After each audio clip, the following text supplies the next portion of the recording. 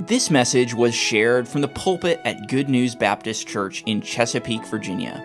For more information, visit us online at goodnewsbaptist.org.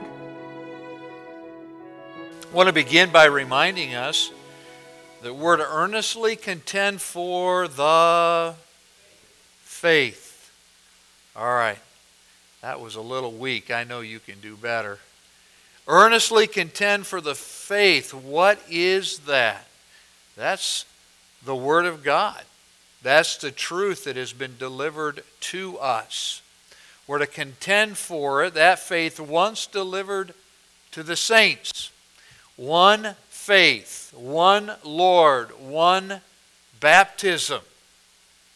There are not many ways to heaven. There's one, and it's through Jesus Christ. And so we are to defend the truth of God's Word. We are the pillar and ground of the truth. We are reminded from time to time we need to hold it up, and we need to be passing that truth on to the generation coming behind us. Those generations, because it will be up to them to hold up the truth. I hope in your own spiritual walk and your growth, you are beyond doing church. You realize there are a lot of folks Sunday after Sunday, they decide if they're going to do church this weekend. We shouldn't even think that way. What we're doing is so important. Holding up the truth, introducing people to the saving truth of Jesus Christ. Realize that the history of Christianity has depended on some very basic things. The proclamation of the Word of God, how God's people have received the Word of God, and whether or not they were willing to obey it. And the things that I just shared a little bit earlier, obeying Scripture means broadcasting it, showing it to the world. That's our responsibility. And when that begins to break down, we can look back in history and see that it has had some significant negative effects on the world. So in this message, we're going to continue to examine the subject of covenant and Reformed theology. My goal is to reveal their differences, and there are some differences, but then I want to expose how both have sapped the spiritual life out of many churches and even our institutions of higher learning.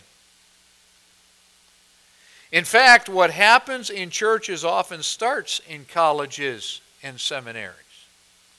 Those places where the church a long time ago gave up the training of their next ministerial leaders, gave that to institutions, and that's been part of the problem.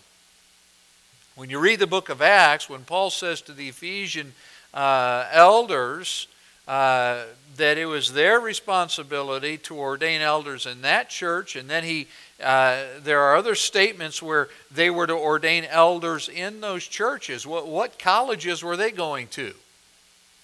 They weren't. That training was all happening in-house. And the way things are going, we may be back to that. In fact, in our major fellowships right now, pastors and even college leaders are talking about the fact that we may be going back there where we train our own church leaders. I don't think that would be so much of a bad thing. When I was first confronted with the problem of Reformed theology, again, I was in my second pastorate. I have shared with you some of the negative things that were happening. And so I talked to some leaders who were also the presidents of some of our Bible colleges, but in both cases, these guys were evangelists. One of whom almost lost the school that he started, but God brought them through that situation when a problem was brought to light, and that was this Reformed theology, covenant theology happening in the schools. The other evangelist told me that he has seen a 20-year cycle in which students are affected by this issue, and the problem had to be dealt with again and again. The Bible college I attended, when we got there, we heard about purges that had happened, and it was about every 20 years. Brother Valier, you'll probably know about some of that as well. I'm sure Pastor Coles does. Where leaders in the classroom, in the Bible department, seminary, started to espouse this thing, and it went in like an infection. Dr. Bob Jones Sr. said this: it takes evangelistic unction for orthodoxy to function. What did he mean by that? Theology by itself is not going to keep life in the church.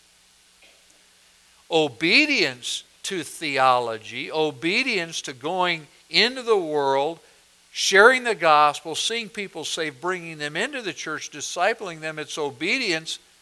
That is what's going to keep life in the church. We'll say more about that a little bit later.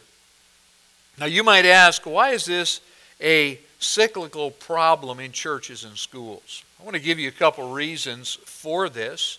First of all, those who espouse this theological system are aggressively promoting it. Back in 2000, and it's hard to believe, 23 years away from that, turn of the century,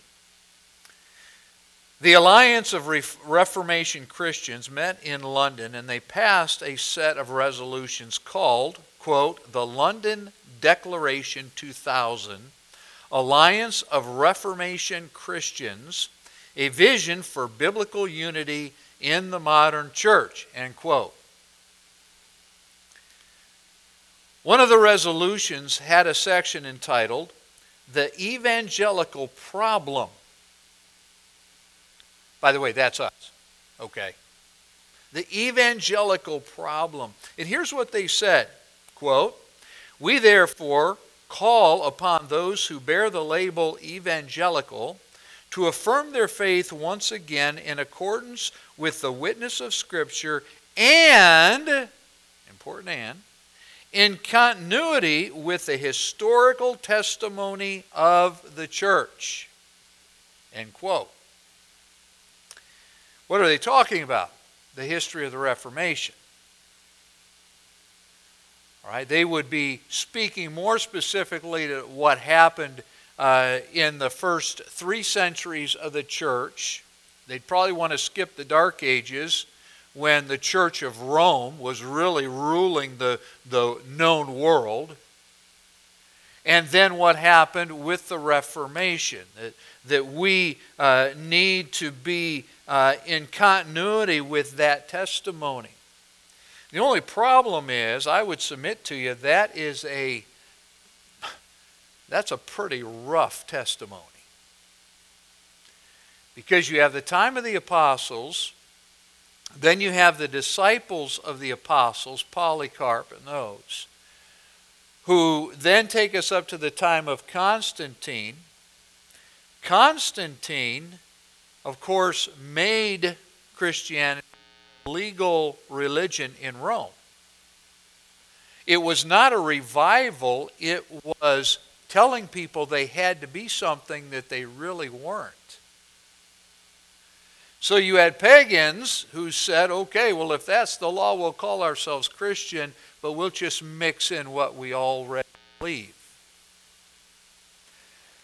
Constantine took elders from major areas, churches in major areas like Alexandria and other places. He brought them to Rome.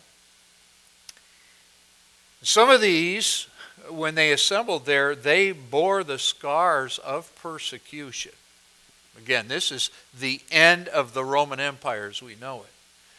But what he did is he had his throne, and then he put thrones around him, and he sat these pastors on those thrones. See a problem? That was not God's plan. It wasn't long, and people were venerating these pastors. This is when the practice of kissing the ring of a spiritual leader, when that started. This is where the rule of the clergy over the laity started. By the way, the Lord warned against that. You're not to lord over the flock. All right. And so you had a time then of corruption, and I could talk about other church leaders during that time. We'll mention them later in this message. We'll see how far we get tonight. But it wasn't long before, instead of literally interpreting the Scripture as the Lord had intended, as the apostles had taught, they're allegorizing, they're venerating church leaders. These leaders are gaining followings. And it wasn't long until we were in what we know today. 1,000 years of church history we look at as the Dark Ages. Jesus said, "Ye are the light of the world." Something is drastically wrong when the light of the world is creating universal darkness in history. Something is out of line. All right, and so even with the Reformation, what does the word reform mean? These are men. We're going to take one session and just look at the life of John Calvin. But these are Catholic priests who start to be awakened by their own reading of the Scripture. By the way, a literal interpretation of the Bible. The just shall live by faith. You can't allegorize that. The just shall live by faith. They're starting to get saved, and without any other help, unless they're reading each other. Okay? Some were reading Calvin, some were reading Luther. And unless that is happening, they are having to develop their own theology, listen, with the baggage of years of being taught and functioning as a Catholic priest. And so there were good changes, and the more they gave themselves to the Scripture, the brighter the light got. The spread of the gospel started to make a significant difference, except that there was the baggage of their old theology. So when there's this conference and they're talking about the continuity with the historic testimony of the church, that's a problem. Now let me just encourage you with the fact that all through that time there was always a remnant of faithful that were not part of the church. There were separatists who had remained loyal to Christ. Did you know that during this time there were believers who were still copying the Scriptures? It was forbidden by the church to read the Bible. Imagine that. But there were others, Donatists, later Moravians, okay, and we could mention these groups who were separatists remaining faithful and loyal to the Lord. By the way, we can go back as Baptists to that heritage. That's who we are. And so, getting back to this London Declaration 2000, they continued under the question of truth. Quote, "We therefore call upon evangelicals to return to the once held biblical view that to lay claim to a particular doctrine as true is not spiritual arrogance, but a biblical duty." Well, what particular doctrine were they talking about? Reformed doctrine. Go back to what the Reformers taught. Now, again, that word reform, what were the Reformers trying to do? They were trying to stay in the church and change it from the inside. We're going to reform what is there. Well, if there's apostasy and false doctrine, what does the Lord say? Stick around and try to fix it? Here's what he says: mark them which cause divisions and offenses contrary to the doctrine you have learned, avoid them. Separate from that. Okay? Under a vision for reformation. Again, you can see who they're pointing to here. We therefore call upon evangelicals to affirm a vision for reformation which is in accordance with the witness of Scripture and in continuity with the historical testimony of the Reformed Church. Such a vision is of a church which is both Catholic and Reformed. And then they qualify us. By Catholic, we do not mean Roman Catholic. So some nuancing here. Catholic, the word itself is not a bad word. It means universal. But in their mind, we need to go back to the universal church that came out of Catholicism. We need to go back to that. Under 4 affirmations, I want to just share 2 of the resolutions. Here's what they said. Reformed Catholics affirmed the importance of the church and its history in an authentic vision of God's redemptive work in space and time. In other words, that was God's miracle, and we need to go back to that. I'm not denying that it was God's miracle, but we need to understand the times and what was happening there. Under Resolution 4, we bemoan the influence among evangelicals of a pietistic dispensationalism in which the world is considered irredeemably wicked and thus hardly worth the effort of influencing, and in which the only hope is supposed to be the imminent rapture of the saints. End quote. Let me take this apart a little bit. Anybody know what the word evangelical even means? Evangel. We use it to refer to angels, but what are angels? Angels are messengers. And messengers, we're all called to be evangelistic, in that we take the message of the gospel to the world. Historically, that's who we are. Historically, listen carefully, that's not who they are. So did you catch what they said? First of all, dispensationalism is arrogant because it is different from what the Reformers taught. Really? Okay. What about what the Bible teaches? Number 2, we believe the wicked are irredeemably wicked, which is why we're evangelistic. Well, they're just too bad to get saved. Okay, so this weekend we're having the exchange so that we can take the gospel to those people who, they're hopeless. I mean, they can't get saved, right? All right. Last time I checked, their vision of the total depravity of man did teach irredeemable wickedness and that it's hardly worth the effort of influencing. If you know anything about Reformed theology, they are not growing because people are being saved. And then they deny the biblical reality of Christ's imminent return for his saints. They downplay that. Let me ask you this. Did Jesus downplay that in his teaching? When these things begin to come to pass, look up. What did the angels say after Jesus had gone up? The same Jesus we saw go up, he's going to come in like manner.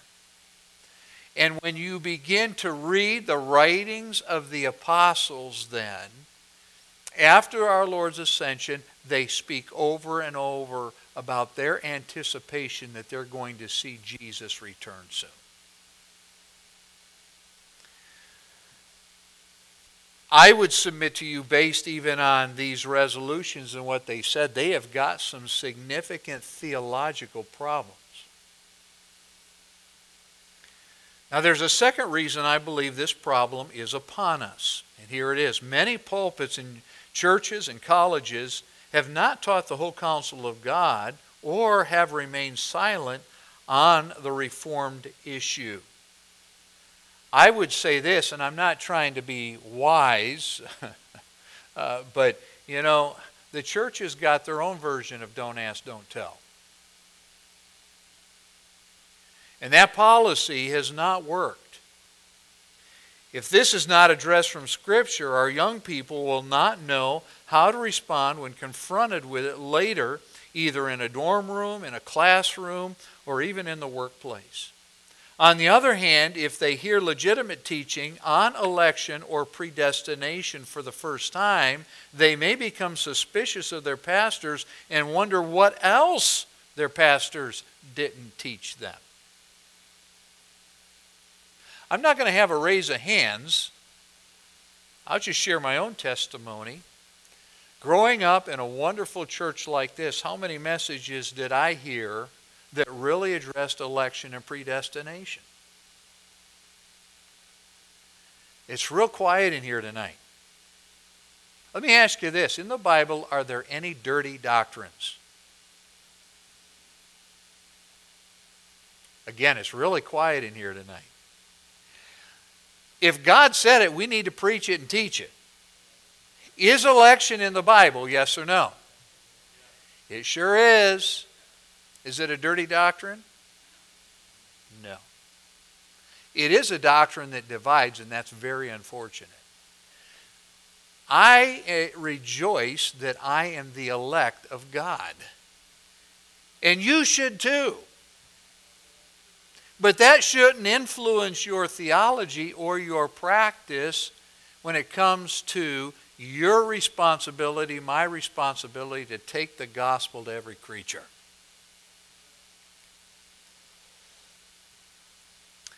I am aware that I had, and I probably still have, theological blind spots. And I also understand why.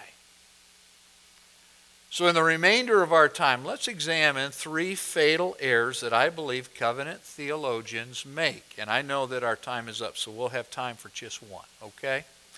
First of all, as we consider 3 fatal flaws of theology. Number 1, covenant theology chooses to ignore the realities of church history. I've already said a lot about this, so we're going to be able to move quickly.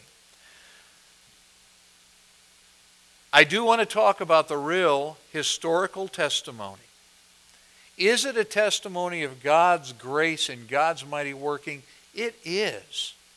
And I thank God for reformers who took a stand. Some of them died at a stake, burned to death for what they believed. Thank God for them. Thank God for their testimonies of faith. I'm not discrediting that, but we need to understand the history. In the book, there really is a difference, and I've quoted that already. Reynolds Showers points out, quote, covenant theology did not begin as a system until the 16th and 17th centuries. So we're talking the 15 and 1600s. It did not exist in the early church, nor was the system developed during the Middle Ages or by the prominent reformers, Luther, Zwingli, Calvin. He points out in his book that that it wasn't until the mid-1600s that the Westminster Confession in England made reference to covenant theology. What I would say is that's when it was formalized and it's referred to, but the seeds were being sown all along. Covenant theologians like Cornelius Van Til, Louis Berkhoff, even admit, quote, in the early church fathers, the covenant idea is not found at all, end quote. Wow. Well, those guys are the ones that God used, holy men of God, to help give us the scriptures. Those church fathers. So this is important because covenant theology is critical of dispensationalism, again, for being new. Whereas it presents itself as having been, quote, and I'm quoting a covenant theologian right now, throughout all church history, the ancient guardian of the truth that has only recently been sniped by dispensationalism. So in reality, dispensationalism is very compatible with the teachings of Paul and the other apostles because that's what it's grown out of. And it does take into account all of New Testament, and I would say Old Testament teaching, not just teaching on the covenants. Now, I'm able to make that statement tonight. I have been reading through the Bible like you have. I just finished Ezekiel. Any of you have finished Ezekiel, been through that? All right, some of you. I see some hands. What an amazing prophecy. And what follows Ezekiel in our Bible? And I went through all of Daniel this week. Does any of that fit in with what's taught in the New Testament? Just like this.